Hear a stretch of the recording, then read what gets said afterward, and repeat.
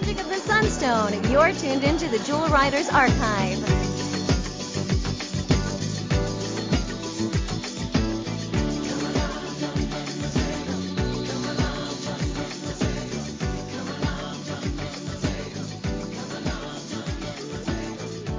Hey Jewel fans, welcome to another episode of the Jewel Riders Archive podcast. Today we're continuing our discussion with Greg Autore, the toy designer and art director of the show. Alright, well, I guess it's time to leave reality and jump into the wild magic and travel back to Avalon. Actually, let me ask you some questions first. Yes. I went through the materials that I have left, which are not that much, but I've got some things left. And sure some odd little surprises, probably, treasures. I sent you the picture of the one little dress I have. Now, yes. I know that I've got a couple of the unicorn horns that are in purple. They're just not, I thought they were in this box. They're not. But I found a couple other things. I wanted to just ask if you had them first. So one I know you don't have is an early line drawing of the Princess Guinevere doll. I'll probably just scan that and send it to you. Oh, that would be amazing. I do have also they're the paint master call out drawings for the two horses. Oh, fantastic. So they're really nice drawings of the horses, and then it's got all of the clear wings, airbrush purple, 247C with gold glitter. They're just kind of neat for the people who are interested in toys. Those are just black and whites. I was looking for some of the early stuff that changed. So, I've got nice photographs of the child size, the Power Heart and the Power Sun and the Power Moonstone. These were record photos from inside Hasbro. Okay. So they're not what was used in the catalog. They're at 3/4 views. They're kind of nice, but so anyway, I have those. I've got photographs of the first final Guinevere doll, but pre-production. So it's still a hand sample. You probably already have photographs of the zebra corn, right? Yes, we do. Yeah. But depending on which one it is, I mean, I don't know which photograph you're looking at. We have it that's on like a grayish, purplish, kind of like those old Olin Mills type of backgrounds. Yes. Okay. So I've got one that has the mask off, and I've got one that's on a normal grayish background without all the little holes in it. That is just a beauty shot of the figure. Probably what was used for the catalog. Actually, wait. It didn't show up in the catalog, did it? Or did no, it did. It did. Yeah, they have in one of the Toy Fair catalogs, it has Shadow Song with the what was to be released second wave toys. That's right. Okay, and in fact, I pulled those to see so that I could talk intelligently when you ask me questions. Then I found some variations of Tamara's outfit where it's all white with and a fluffier Tamara, and it's got teal edging, but we went away from that. And then I've got one which is actually really cool too. That is two different ones. That the fabric, it's what we in the industry call crystal pleating, which is basically a very thin tricot that's pleated. Unfortunately, we couldn't afford it. It's really cool. And there's a green version, a teal version, and then there's a white version. You'd probably get a kick out of these because these are, obviously, in fact, one of them. Wait a second. Both of them are on Wonder Woman dolls instead of the final dolls. Ooh, I'd love to see that because I love Wonder Woman and the Star Riders. Yeah. I mean, you have to look. Well, actually, what they're. I me back up. So Wonder Woman and the Star Riders, of course, that tooling I used for the Disney musical Princess. Right. So it's the same bodies, and these are the Disney musical princesses' heads. So I guess I should have said it that way, but I still think of it as Wonder Woman first because that's where I stole the tooling from. They never shipped, of course. There's another outfit here I want to send you that's a picture of. It is a asymmetric gown of ball gown of Guinevere. It's actually really cute, but the reason I went away from it was I decided to put all asymmetric qualities on to help her look more odd and evil. So everything but her crown is asymmetrical. And so when I did that, I realized, no, I need to make her symmetrical. So I went away from this, even though it's really cute. And it's also based on, in fact, it's a Jasmine doll, I can tell, because the skin tone and the earrings are still on it. Anyway, so you probably get a kick out of that. There's an early version of, and these are really nice photographs, early version of, I forgot her name. I'm blanking, dark-haired girl. Fallon? Fallon, thank you. Uh-huh. Sorry, and that wasn't her original name, which is why I'm still blanking on it. Alex. Okay, so interesting dress of hers. Alex, that's right, it was Alex originally. Mm-hmm. Interesting dress of hers. It's kind of 50s, but it's still fun. The very first really starting to look like Guinevere doll. That would probably be fun to have. Also, I've got, and I think you guys may have this already, it's the official fact sheet for Princess Guinevere and the Jewel Riders. Do you have that? Well, it was a what's on the front? Double-sided print. Okay. The front, it looks like a TV screen with the Princess Guinevere characters on it. And they're with them holding up their jewels? Yes. Yeah, we have that. And on the back, okay, so you got all the information on the back, Yeah, right? we do. Uh-huh. Okay. Okay, so you don't need that one. No, all right. Okay. Okay. So these other ones, what I'll do is I'll shoot pictures of them and send them. Just odds and ends for development along the way. I wanted to tell one story. I don't know if I told you this. Did I tell you this story before about the Heartstones and the Power Stones, really? So we were making these, and they were, child size, so that the children could pretend to be Guinevere or be Fallon or Tamara. And so it was a child-sized stone that would also light up. And actually, when we made these, they were one of the very first times that Hasbro used technology where they did all of the engineering in the computer. Before, they just did drawings, and then it was sent off somewhere else. But this was the first time they created the whole 3D file of a toy. They didn't do it very often in that time period. But these ones were all done in the computer. But the funny story is this. So they had to hit a certain price point. It's always about price point. Of course. Yeah. The engineers came to me one day saying we got a problem. We have to get 0.2% out of the margin, and the only way we can do that is to drop out the switch that turns it off and on. And so I think we've just destroyed the whole product. And I said, well, hold on a second. So I talked him through. I said, can you give me just you still have a button there. So if I push, can you make it so if you push the button, it just pushes a leaf spring, makes the connection and turns it on? They said, yeah, we can afford that. I'm like, okay, don't worry about it. Oh, but management will never accept that because it's not as good. I said, hold on, just relax. I will sell this in. And so I went into the meeting and said, hey, we've got the new jewel stones. They're all set and they're in cost, and we were able to improve them at the same time. So instead of just turning them off and on, now you can flash them. I'm sitting there going, flash, flash, flash, flash, flash, flash, at upper management with these things, which you couldn't do before technically. And they were like, hey, okay. And then the engineers just kind of shook their head at me like, he's weird.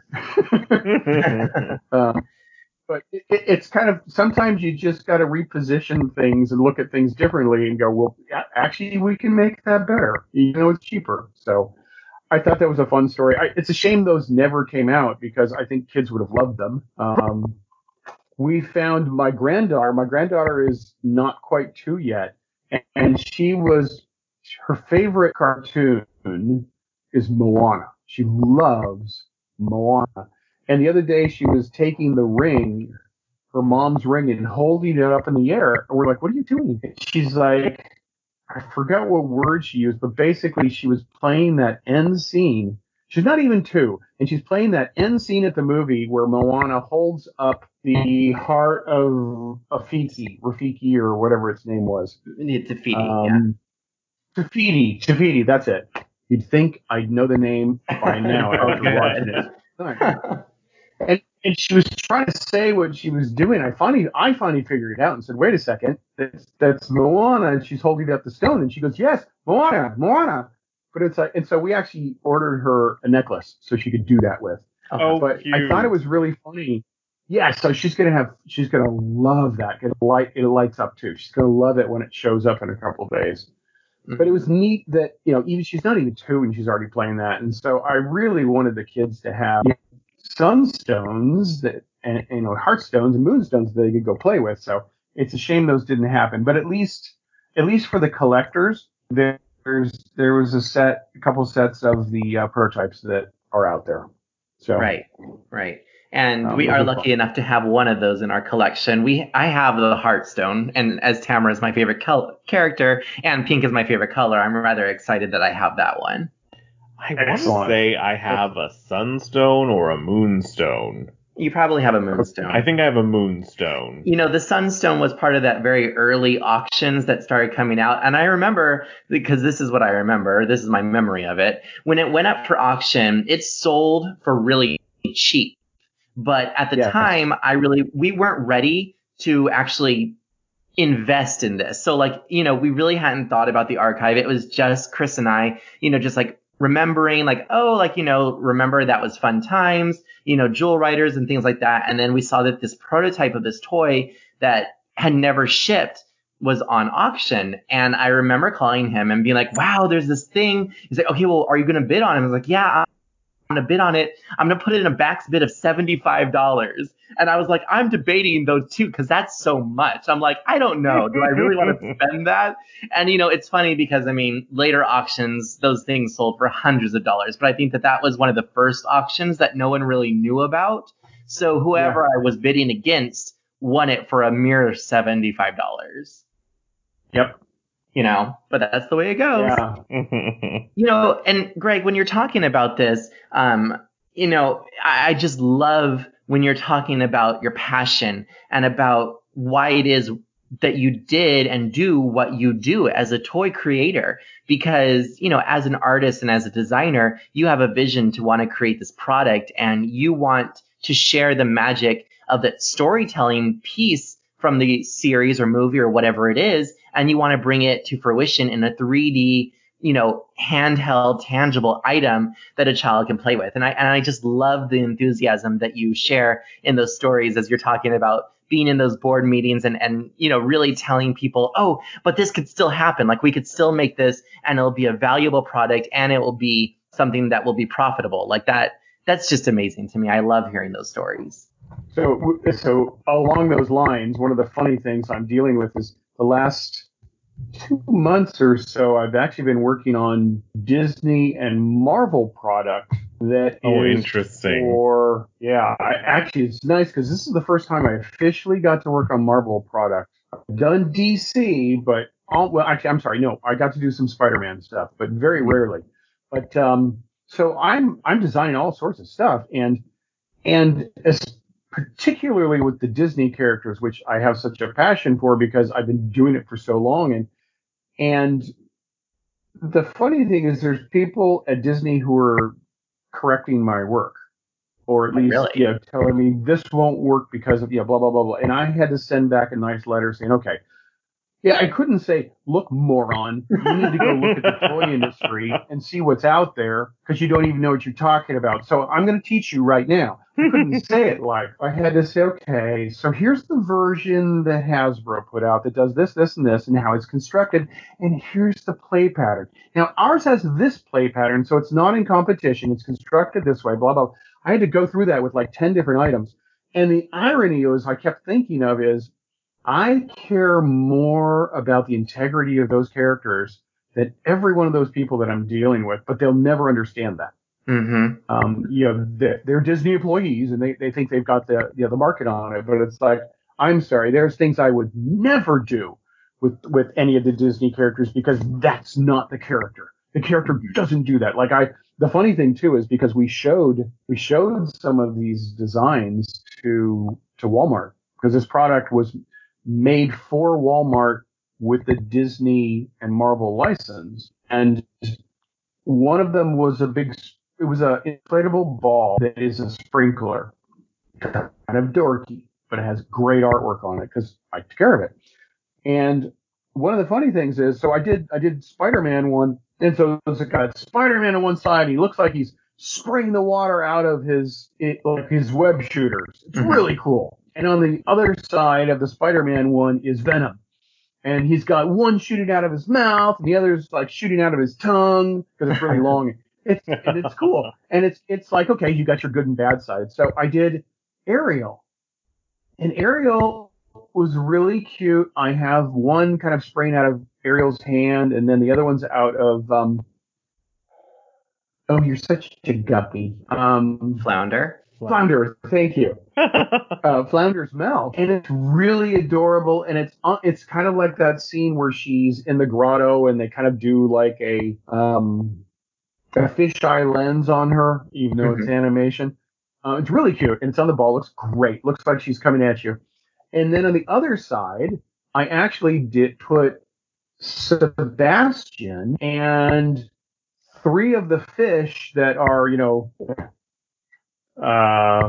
the flute plays the flute, Right. da, da, da, da, da, da. And so I put those ones up there, and then two of them were spraying the water out, and it's that little scene. My boss didn't like it. And he's probably never even seen the movie, and so he had me put Ursula there. And so I did one with Ursula.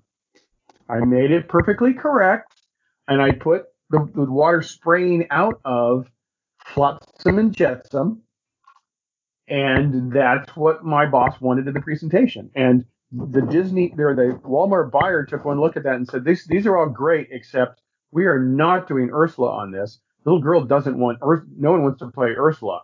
And my boss actually this one time was like, okay, yeah, Greg, I'm on the phone. It was a phone meeting. He's like, yeah, Greg told me not to do that.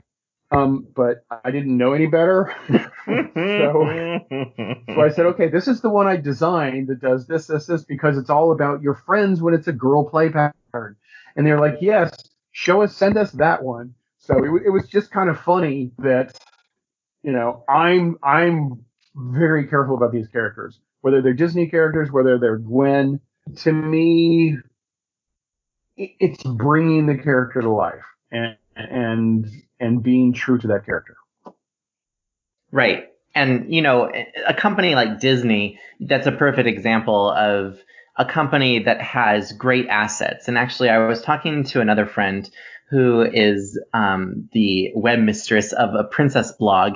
And I was just talking to her about the integrity of the Disney films. Why is it a generation of children continue to watch a movie from 1937, but yet we can't even get some teenagers to watch another live action movie from 1937. It's like, what makes those Disney movies so timeless? And I think that it has a lot to do with the marketing. It has a lot to do with the fact of the integrity of the characters, and that, they keep it fresh. And it's just like creators like you that are keeping that product alive. Like, you can still go out and you can find merchandise that has that favorite, whether it's a Disney princess, a Star Wars character, a Marvel character, like, you can still find those. There's plenty of other cartoon characters out there that I think are just as iconic, whether it's, Popeye or Felix the Cat or Betty Boop. But I feel like there's also just much more of a niche fandom for those characters. And I think that it's not as diversified. Like I was even thinking of Wizard of Oz. I don't know if maybe, you were ever involved with this, but I know at Mattel, they had done right around the time of like the Disney princesses, they were doing some Wizard of Oz released toys, and they made dolls, from the Barbie molds, and they made games and things like that. Of course, this was also when they had the Warner Brothers store, but it's like, they tried with Wizard of Oz, and I think that still, stays a movie that is fresh and evergreen, but it definitely doesn't have as much appeal, I feel, at least marketing value, as something like Disney or Marvel, unfortunately. Wish it did. Some of that comes down just to it being animation, and animation can remain, like storybooks, a very timeless looking medium. Even though Snow White is obviously looking very 30s, as opposed to somebody like Aurora who looks very 50s. Mm-hmm. Those do not age the same way as seeing like a physical person with, pin curls or, high-waisted pants on a man. Like, Remind me to come back to the Wizard of Oz question. But actually, the funny thing is, I had the same thought process of what you're talking about now. And yes, it does have to do with a lot of what people do to keep the integrity of the characters. But I couldn't stand watching Moana yet again the other day. And my granddaughter wanted to watch something. And I'm like, all right, kiddo, you're going to watch something else. And I put on Lady and the Tramp. Now, we've been watching mostly CG animation stuff because she loves, her favorite movies are Moana and Bolt, which is kind of an interesting choice. Oh, that's interesting. Yeah. And I made the coolest Bolt. He was dead on. Never hit the market. But anyway, fun product. In fact, I wish I could I've got a prototype around the house someplace. And it's like, I want to find that for my granddaughter because she'd never put it down again if I gave it to her. But okay, back on track, right? So I put on Lady and the Tramp, and of course, it doesn't have the full roundness of CG. It doesn't have the shadows in the background, and it's very slow at the beginning. Yes. But the moment you got into the scene where Tramp took Lady to the Italian restaurant. Hey, a butch is back. That scene is magic. Absolute, pure magic. Everything they pull off in that, all the way down to, sucking on both sides of the spaghetti strand and then one meatball left and nosing it over to other people. There was so much tenderness, love, and magic in that scene. And I know that they redid it, and I don't even want to see the redo, but because I can't imagine they could have recreated the magic of that. But there is magic in those old Disney classics that just can't be beat.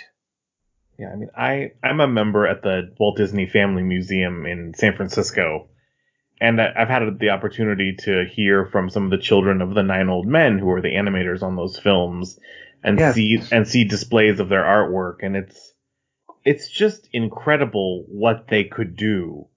The amount that they could do with just a line or it's a true art form, and it's a true like lost art form, unfortunately, at this point. Yeah, it is. I actually was fortunate. I got to hear 5 of the 9 Old Men talk before they. Oh, that's awesome. And one of them was actually Mark Davis in a small room, a classroom. They were going to the different universities, and they were hunting for talent and getting people to be interested in applying to Disney and stuff. And they brought Mark Davis, and I'm like, are you kidding me? Of course I'm going. I wasn't even in college at the time, and it was just amazing. And you see the work that he's did, and anyway, those men were amazing pioneers that I'm still in awe of their work. I'm still watching it going, oh my gosh, that's magic. Mm-hmm. Going to art school, since you kind of brought up the subject with regards to people who you look up to and whatnot, a lot of this came because during my cinematography classes, we would have to watch examples of classic film. and we would give examples of, directors that inspired us or something to that effect. And while I can't remember his name, unfortunately, I give the example of the director. I believe that he was German, I want to say. He was the director from Dracula. And then he later went on to also direct I Love Lucy. And the thing is that whenever we would talk about classic media, whether it was classic television, classic movies, the rest of the class just was not interested. Like, they just wanted to talk about the modern movies, the, special effects of the CG and whatnot. And meanwhile, I couldn't hear enough about the practical effects or about the classic cinematography or the pioneers. And so I don't want to say that it's a dying generation, because there are still people out there, young people who are growing up on these movies who are inspired. And yes, there is, modern mediums that people are also inspired by, as you mentioned, Moana and other, new type of ambitions of animation and, using that art form, like, even like stop motion, that's another art form that just doesn't seem to be as mainstream, but it's still very powerful as far as storytelling. I think the thing is that, no matter what type of art it is, it could be live action, it could be animation, CG. Of course, that is animation. I meant like hand-drawn animation. Whatever it is, it needs a strong story. And as kind of a good segue, right now for the archive, we are reading the Avalon Web of Magic book series that was inspired by Princess Guinevere. And I just finished book 2.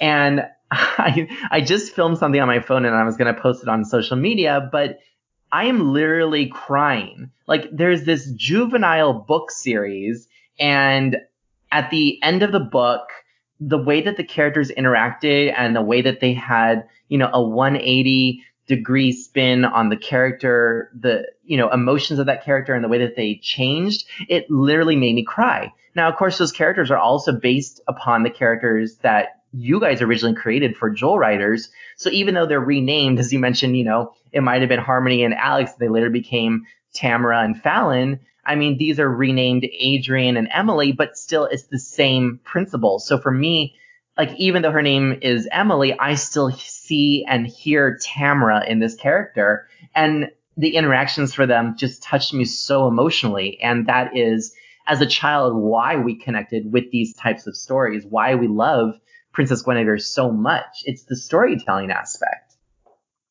And Guinevere, from the beginning, in Robert's vision, was he wanted a fuller, richer world.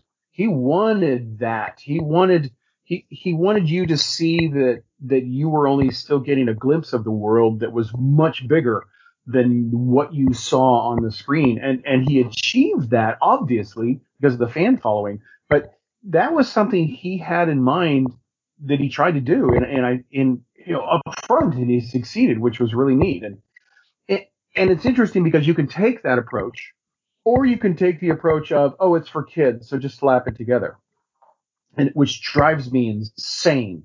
Yeah, I do a lot of work with kids. Yeah, and I'm just amazed how many people can't talk to children or have no clue in the world what children want. And I've got people that are, haven't talked to a child in 20 years trying to tell me, no, kids don't want that. And it's like, when was the last time you talked to a child?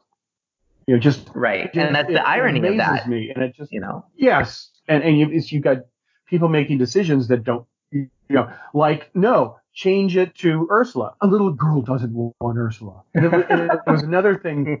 There was a variation of that too. I was making a battle boat, which were really cool. And it was battle boats for Spider-Man and for Iron Man. And because they're starting to get expensive, no one wants to buy a 2-pack anymore. It gets too expensive. So I made a target you could shoot at. And if you filled it up, it would get top heavy and fall over. And of course, on the target was either Venom or it was Ultron. So you got the same fun play, but if you bought 2 of them, then you could shoot each other and you're back to square one. It's just a lower price point. And they were like, we'll make an aerial one. Well, no. That's if a girl wants that play pattern, she's going to go get a Spider-Man one. Right, she's going to buy the Spider-Man one. Yeah. And so what I developed instead was I called it Ariel's Misting Paradise. And it was a cute little floating lounge with lots of underwater flowers and Ariel on it, and in nice lavenders and hot pinks and teal, mainly teal. But then it had one flower that you could push on, you could pump on it, and then out of the top of it, kind of like the top of your seat, water would mist out. So you got the fun of squirting water play in the pool, but in a way a girl would appreciate it more, being with her friend Ariel rather than trying to squirt another boy. Mm-hmm. Yeah. It's so funny, your imagination. It's just like, I would have never thought of that. But looking back at it, now I might not necessarily have wanted that chair, but I think that always looking, at the Disney princess toys for me, I mean, I never wanted the boy characters. I always, whether it was on a Happy Meal or in the toy aisle, I wanted the girl toys. But, I love it when you talk about all this random stuff and someone could just tell you, oh, this is our idea. And then you just come up with this other idea of like, okay, well, this is what we're going to create and this is what will sell. I mean, you're obviously just fantastic at what your career is. I think like a child, and thank you for saying that. I can still think that way, and I'm still very in touch with kids. I'm very disappointed with the quarantine. I ended up with two different schools that I was working after school programs with, that these kids just wanted someone to have fun and pay attention with them. And so I started becoming their program person. So every Monday I would go to one school and do a program, and every Tuesday the other school. And simple things like, today we're going to build paper airplanes.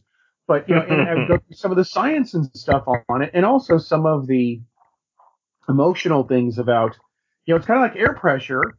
Air pressure is what keeps it up in the air, and that's kind of like your friends. Your friends are the things that hold you up. And I always would tie those lessons in together. And so, unfortunately, having, all of this quarantine now has interrupted that. But at least with my Sunday school class, the funny thing is now I'm doing videos for them. So I did video number 4 today. Yes. And actually, you'll get a kick out of this because I was going through the story of the men on the road to Emmaus in the Gospel of Luke. And so one of the men was Aladdin. The other one was Moses, the Moses figure from Prince of Egypt. Prince of Egypt. And then actually in another scene, I ended up having, I forgot her, Princess Jasmine. And Belle was in there dressed in biblical robes and things like that. It was just really funny that I specifically used Aladdin and Moses to see if anyone noticed. But it's been funny. It was funny because I just did only one with the toys so far, which is kind of just to break it all up. But it's all about, in this case, it's all about how do you teach children something, but you have to find a way to relate it to something in their world, and then it'll make sense. And that's almost definitely, yeah. And No, go ahead. Well, I was going to say, you started off the conversation with talking about the power jewels. And, I have to tell you, I don't know if we had already covered this in the previous conversations. I have two thoughts here. So the first thought is, it is a little, I don't want to say it leaves me dumbfounded. I mean, I'm sure there was a plan in there somewhere, but it's just like the jewels were such a core piece and element of the show. Well, then again, we didn't really have like toys, as you could say. Like, I mean, where other series have more toys that are associated with like role play toys. Jewel Riders never really had role play toys. It was just dolls. And then there were some paper goods that were created. That was the core products that were created. But it's like, why was there not the jewels or a jewel box like the one that came with the deluxe Guinevere, where you could put your jewels in? Like, why was that not part of the very first assortment? Like, why was that not the very first, toy treatment created, essentially? Actually, it's a very, very good question, and there's a clear answer, which is Small dolls sell better.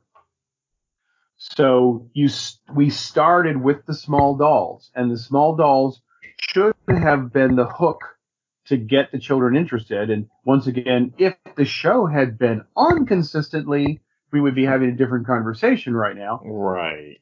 Yeah, but it was the right thing to do. It was actually in this case, the marketing people at Kenner did the right thing, which is you start on your strongest foot, which is the small dolls, and the next wave of product included the child play, because the child play toys typically sell less. I mean, even like the Moana necklace we just bought.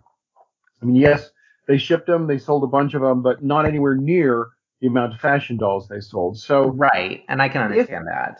Yes, and in my mind, my plan eventually was to do more. I wanted to do, like the headpieces with the flip down visors. I wanted That would to have been do, awesome.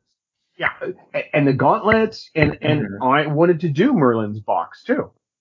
Okay. Yeah, like Merlin's box as a jewelry box for kids would have been such a great piece. Absolutely. Absolutely.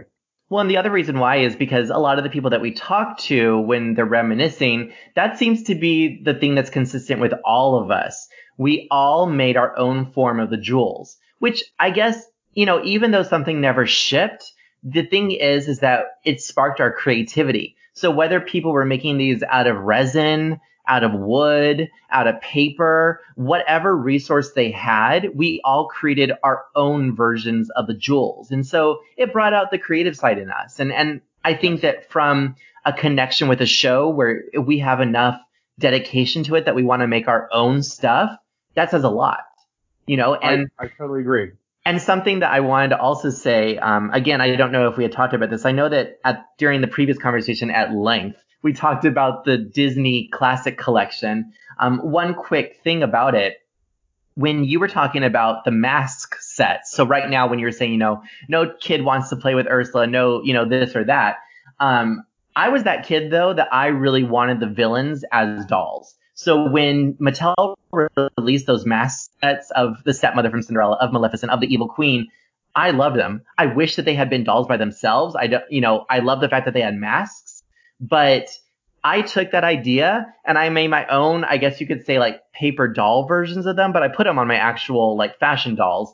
I made King Triton and Ursula for the Little Mermaid dolls. Now I know that those were under Tyco and not Mattel, but I was trying to create something similar like what Mattel was doing, but for my Tyco Little Mermaid dolls. So you also inspired me in that sense, where I was creating King Triton and Ursula as like a mask set that you could put on your dolls. I did the same thing as a child. If I didn't have the toy of whatever character it was, I would make it. I would, and of course, at that age and with my abilities, they were horrible little things. But in my mind, it was that character, and I had so much fun doing that. And I occasionally I run across one going, oh, that's a little weird. Oh yeah, it was one of those. And I don't know if I did I ever tell you the stories about the big elaborate backyard battles I would have with my kids and the toys? No. What happened? Okay. Well, this is a longer story, but so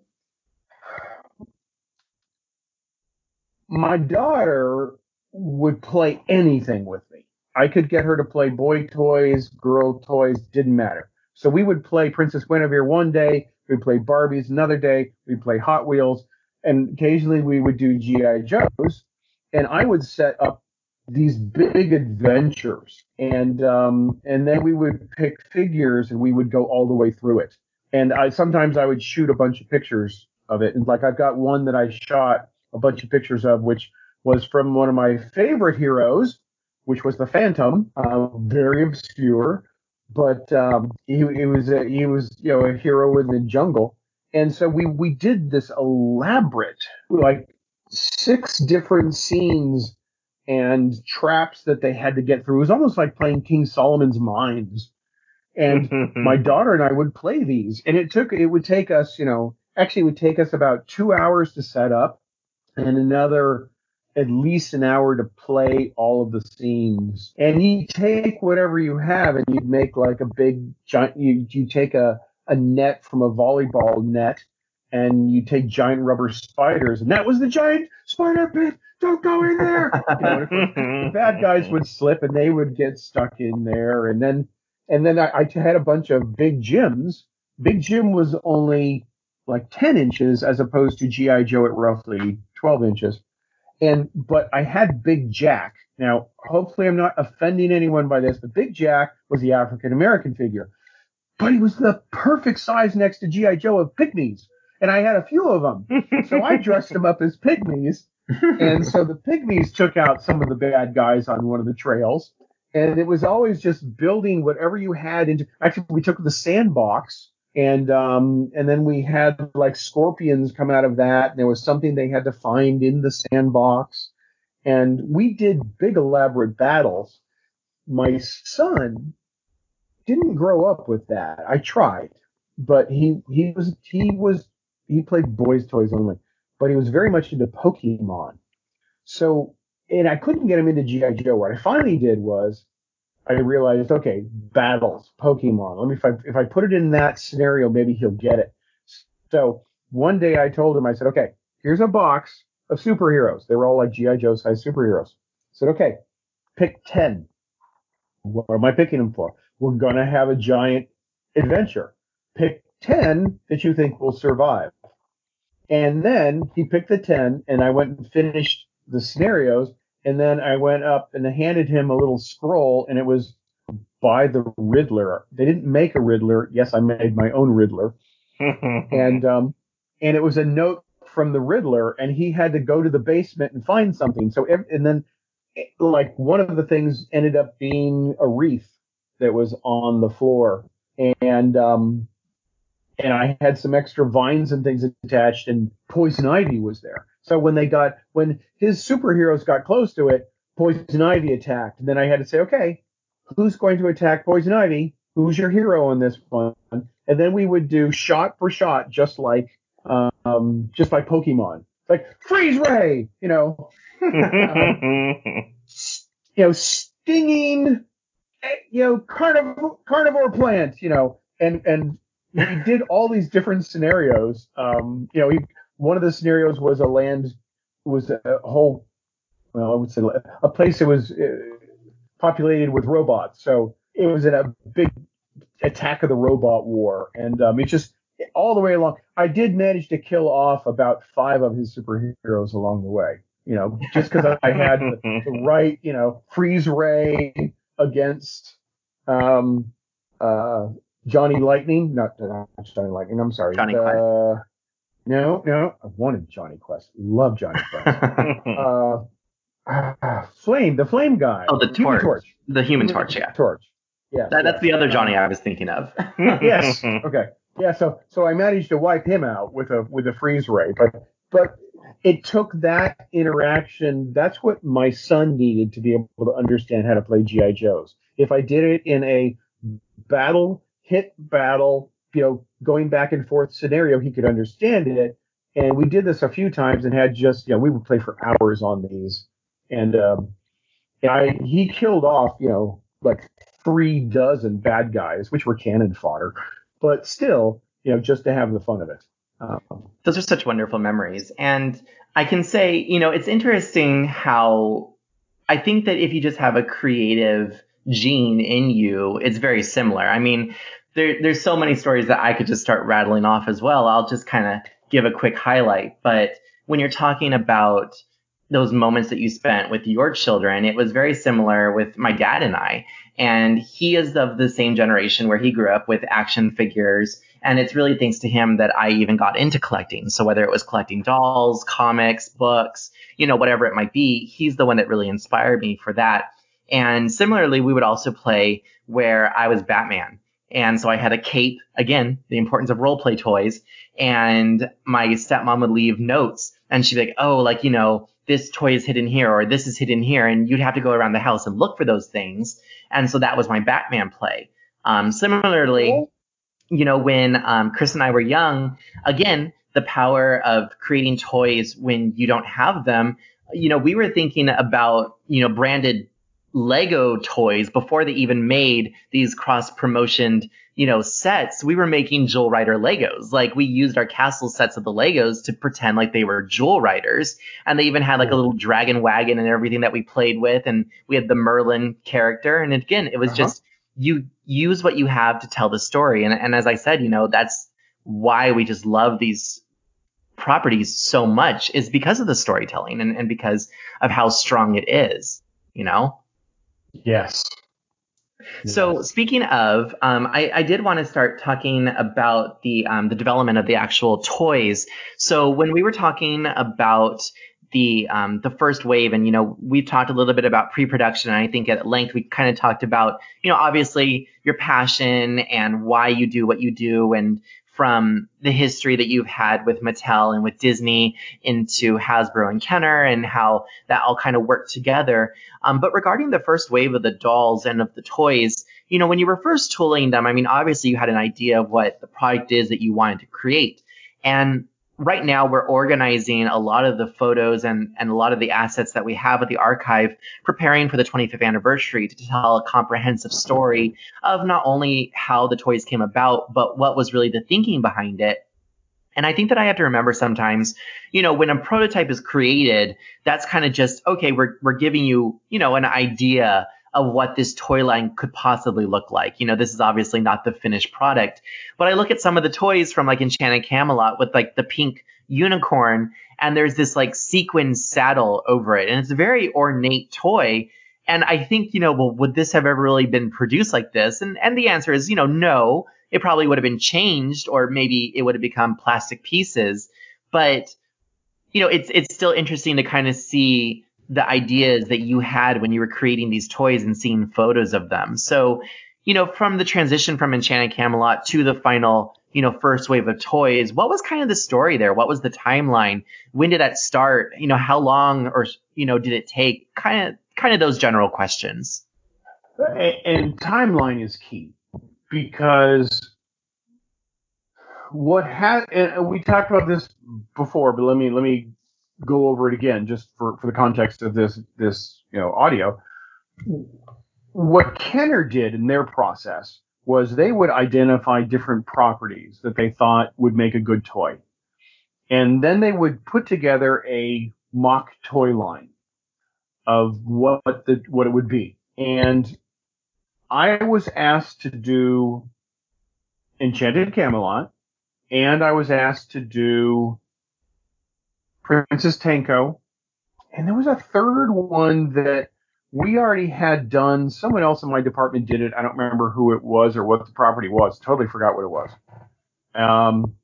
And we showed those 3 or possibly 4 different concepts to the kids, and then the kids would rate them. Which one was your favorite? Which one you were most likely to buy? Which one are you least likely to buy? And from that data, with strangers, but with kids, they would say, okay, this is strong enough to continue. In making those models, you don't have a lot of time.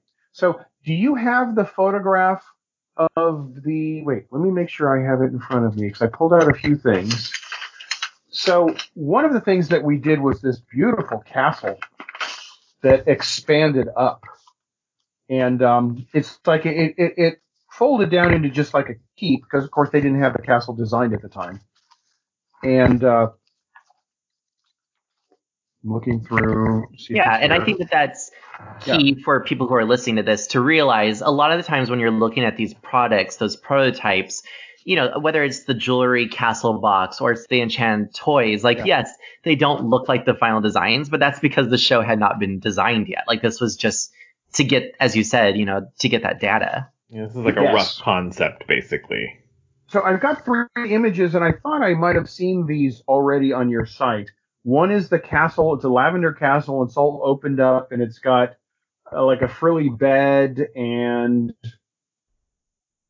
I can't remember what the other frilly thing is. Okay, so you got that one. And then there was one that showed the animals, which, and this one had the purple lion, and it had the wolf, and it had the first version of Sunstar, and then the baby animals. Do you have that one? Yes, Yeah. that's the Enchanted Camelot Kit Bash, correct? Correct. Okay. Correct. So, and I actually made all of those. And then there's the figures, and it was a set of 4 figures. So when it came to making those figures, of course, I read everything that Robert had given us on Enchanted Camelot. Went through it all, and the styling was okay, but it was honestly styling that was done by animators. And my background was costume design specifically, and so the costumes weren't good enough for me.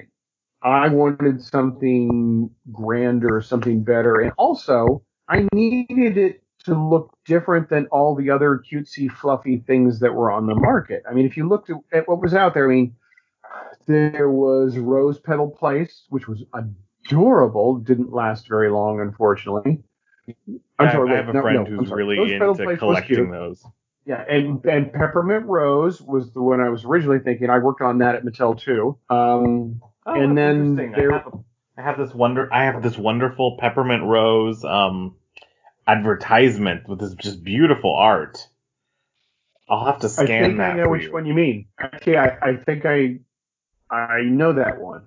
You know, Greg, while you're rattling off all these properties, something interesting for me just to kind of quickly interject. As people have, gathered, I am a huge Disney fan. And aside from the influences of my father of trying to, get me to watch Batman and other superheroes that were close to his heart, there was really one other property as a child that I really gravitated towards, and that was like Power Rangers. I also liked Wizard of Oz, but Guinevere was the very first property that really drew my attention kind of away from Disney. So there's this kind of dark spot where it went from, 89 during the Renaissance of Little Mermaid all the way through Aladdin. Even when there was Aladdin on, like I still liked Power Rangers and Aladdin at the same time.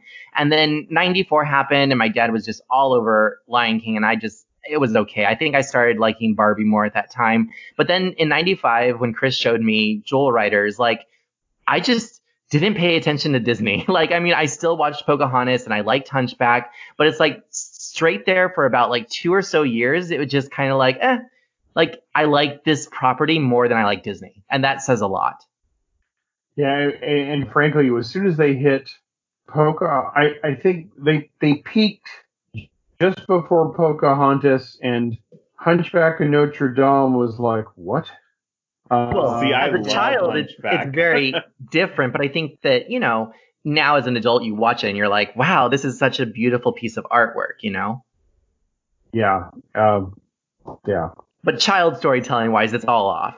Yes. Yeah, exactly. They missed. It was just kind of a missed mark. I mean, the story is about lust, and they're trying to show it to the kids, and it's like, right. Okay. But back to Guinevere, what I wanted a doll line that had some of the really cool parts of Camelot, which in my mind, Camelot is armor. Camelot is like the movie Excalibur by John Borman. Yeah. All of that beautiful, glistening, gleaming armor. I know that armor was, 500 years later than Arthur would have been, but it looked great. And so I wanted to get that fun, gleaming armor, but I wanted to still keep it fun and soft for girls. I was trying to kind of walk that line between of fashion action. And so these models that I created, I'm looking at a picture of them now, were trying to get that blend of fluffiness and metallic armor, which had really never been done before. I mean, there was a version where they put these kinds of fabrics together on. It was a robot line that was an offshoot of Barbie, It's and I forgot its Spectra name and the now. Shimmerons. Spectra. That's it. Yes. Technically, they used the same fabrics, but they didn't come up with anywhere near this look. And this, I think, this was an interesting look. The kids were gravitating towards, oh, these female characters are actually wearing armor. they are much more like warriors, but they're obviously cute fashion warriors. And so the perfect combination. Yeah, I want that to be the new tagline for the show. Cute fashion warriors. We're gonna slay our enemies in style. Exactly. I love it. Yeah. And so I tried to keep that in the figures themselves. I was not able to afford the vacuum metallizing that was on the original figures. And it was interesting because I cheated when I made these. I took a film like that you use to do wrapping paper, like a cellophane type film. Yes. Okay. Yes. Okay. I took that and I spray mount and I sprayed it down to clear plastic and then I vacuum formed the shapes and it actually stayed. I wasn't sure if it would work, and that's how I made these. And the funny thing is, some of the edging where it looks like they all have it actually, where it looks like it's a very particular type of armor. It's I forgot the name of it. It almost looks like feathers, but it's that overlapping armor. And the funny thing is that was actually the background. Scale mail. Thank you. That's it. It was actually the background of the vacuum former where it pulled the air through the netting, and it actually gave this great effect. So I used the little basic chest pieces, and then I augmented it with those because they had so much great detail on them. I just loved it. Now, I think that we're going to have to point out specifically which armor pieces you're looking at, because not being able to see it, like I'm trying to picture the photo that we're looking at. Yes. So I think you're going to have to include that either in an email or describe exactly which photo you're looking at. I will set this aside and make sure and send you a photograph of it because yes, I'm looking directly at it. Okay. These are made from the Disney musical princesses, and they're actually standing on their jewel stones. I used those as the stands at the time, but which I thought would be really really cool too. But that had to go away for cost. But they're still. I mean, I'm looking at them now and I'm still going, wow, these are just fun and different. Yeah, that might be a new photograph that we actually haven't seen before. Because the only prototype that we've seen is the Jasmine Guinevere with the flipping Merlin. That's the only character prototype that we've ever seen. Oh, I got it. Okay. I'll send you pictures.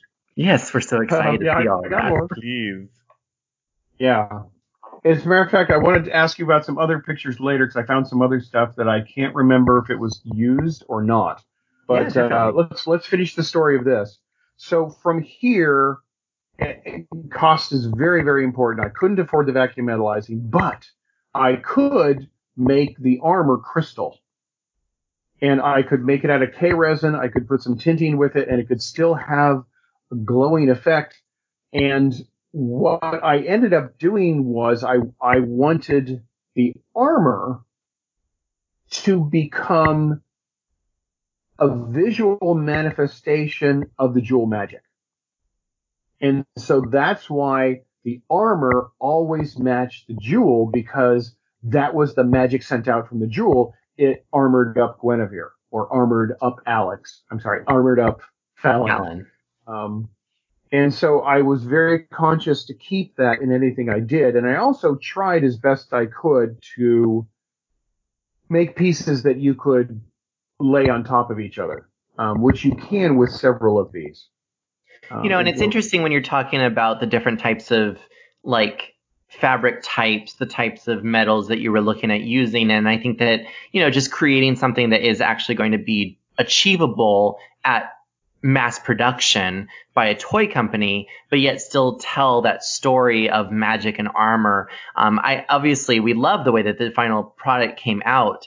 And when we're talking about the fashion, though, you had mentioned, yes, the different types of mail or the different types of armor might not have been from that era. I mean, that's the thing about a lot of these properties as animation, is that they aren't historically accurate. They're just set in this magical once upon a time. That doesn't mean it was, hundreds of years ago. That could be 100 years ago. That could be 500 years ago. It could be 1,000 years ago. It's just once upon a time. And I think that the same thing is said for jewel riders. But if you could give us a quick kind of explanation, especially from a theatrical background, is there kind of an inspiration that you drew from, whether it was time periods or people, or was this even inspired by just the fashion of the 90s? Like, what inspired the general look? Well, because of when you're doing it, you can't help but be inspired by what's around you at the time. But the very first step of what I used to start creating all of these looks was medieval books on armor. And there's different parts of armor that are being used. Like if you look at, well, let me get some pictures out. Mm-hmm. So, year one, Guinevere. Okay, so the main three characters had basically shoulder armor and gauntlets, or in the case of Tamara, she had armbands. And then they all had I couldn't stand having just another comb that gets lost. Like, how many Barbie combs do you really need? I threw away 2 Barbie combs yesterday because it's like, anyway, didn't need any more. And so I wanted to use also that piece of plastic, that money. I used every cent I could, and made a shield that was also the comb. And they also had Tamara had snap-on greaves. Yes. Okay. And then, of course, they all had the headpieces that would flip back and forth. If you go to looking at Sun Power Guinevere, which was one of my favorites, she was one really of my cool. favorites as well. Oh, cool. Actually, if you look at I'm looking at the catalog shot right now, and that body, at least the lower part of that body is actually one of the princesses, one of the musical princesses, because notice that her knees are not bent the same way. It's kind of funny. Okay. But on her, I went with a different point of armor. So that one was more of almost like a bustier, but it had the bottom shape of armor that's on some of the armor from just before the Renaissance period time. And if you snap that, you could snap that same piece of armor on.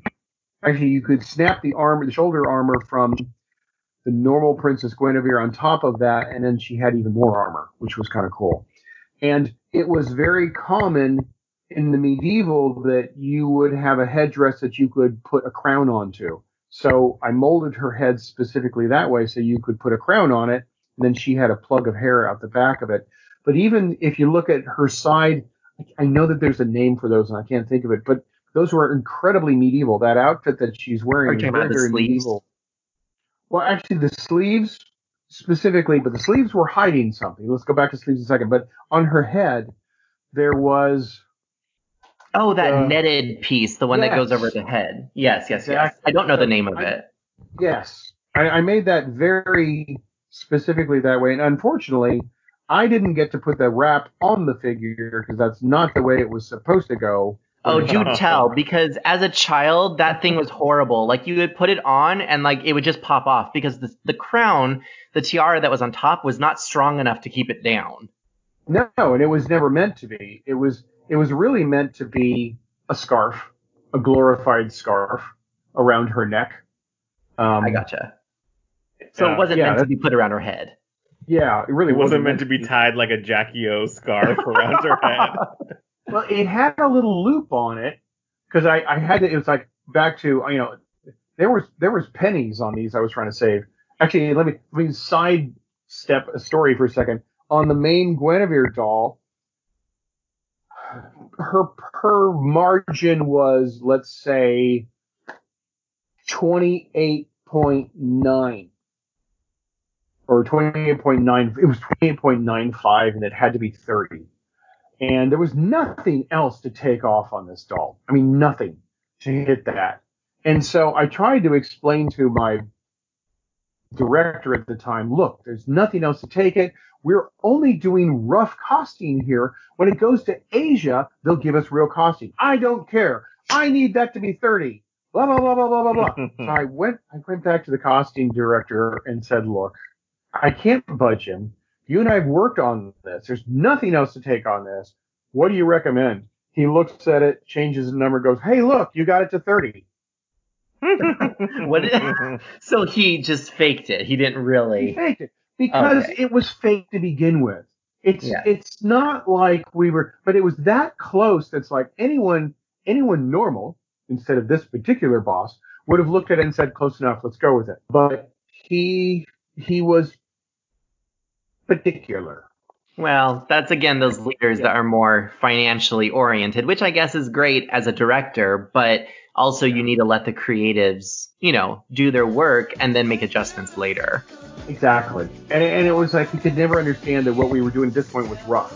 Once it went to Asia, it was going to change a little bit more. So, if you enjoyed this episode with Greg, tune in again on August 10th for our 4th interview with him. If you want to find more about the Jewel Writers Archive, you can find us at www.jewelwritersarchive.com or on any social media at Jewel Writers Archive. If you want to find out more about Greg's work in the toy industry, you can find his blog, 12-Inch Treasures, linked in the podcast notes below. And remember, friends together, friends forever. Bye, everyone.